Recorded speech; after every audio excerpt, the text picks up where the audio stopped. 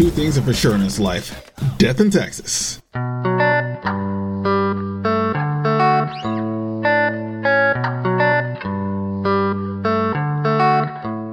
These are two things that even the most resolute skeptics get religious about. What's your money being spent on?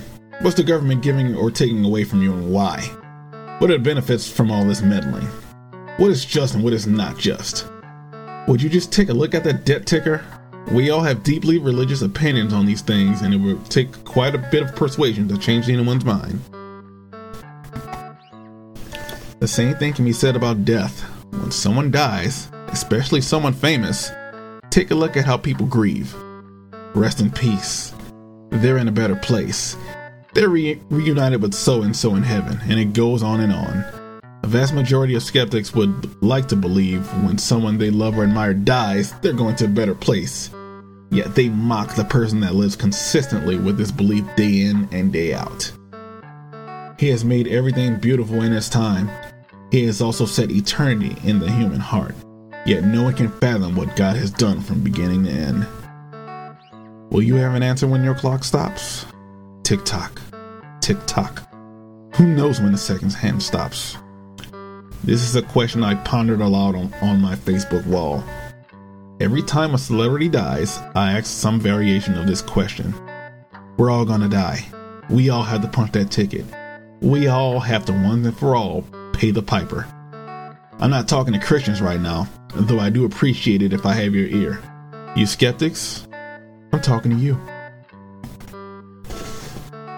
You say you don't believe Jesus. Why do you say the things you do?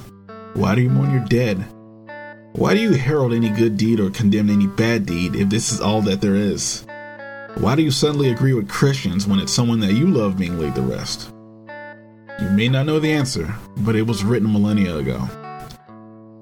For his invisible attributes, namely his eternal power and divine nature, have been clearly perceived ever since the creation of the world and the things that have been made, so they are without excuse. Your heart longs for relief, and you speak of a post-death relief because deep down, you know that some will have it. You long for justice when someone's life is taken away from them because deep down, you know there is a judge, jury, and executioner that will execute perfect justice. You long for a better place because deep down, you know there has to be something better than this sin-filled, decaying existence that we know. You know that this is a reality that you have to face.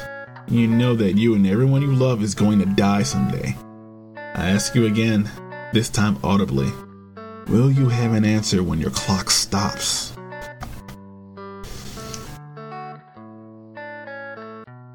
What will you say to the God that requires perfect obedience to his law?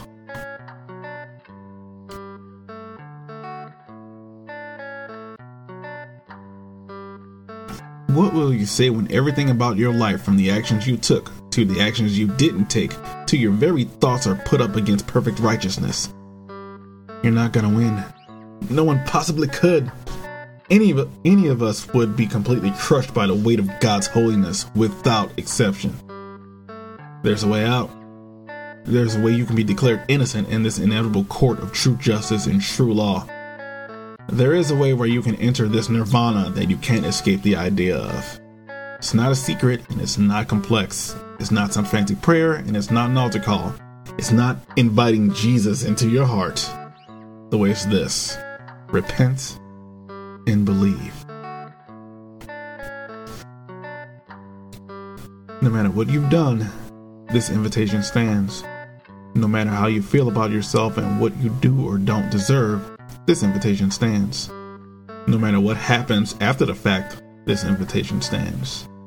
The way of salvation of our souls is a rocky road. Daily, we repent of our sins and believe the gospel. What is the gospel? The gospel is the good news of salvation. God wrapped himself up in flesh and lived among us as one of us. He dies as the only perfect and holy sacrifice needed to atone for our sins. Because of that sacrifice, we are spiritually wiped clean and are seen as innocents when we inevitably face Judgment Day. That is the only path to the peace that we dream of.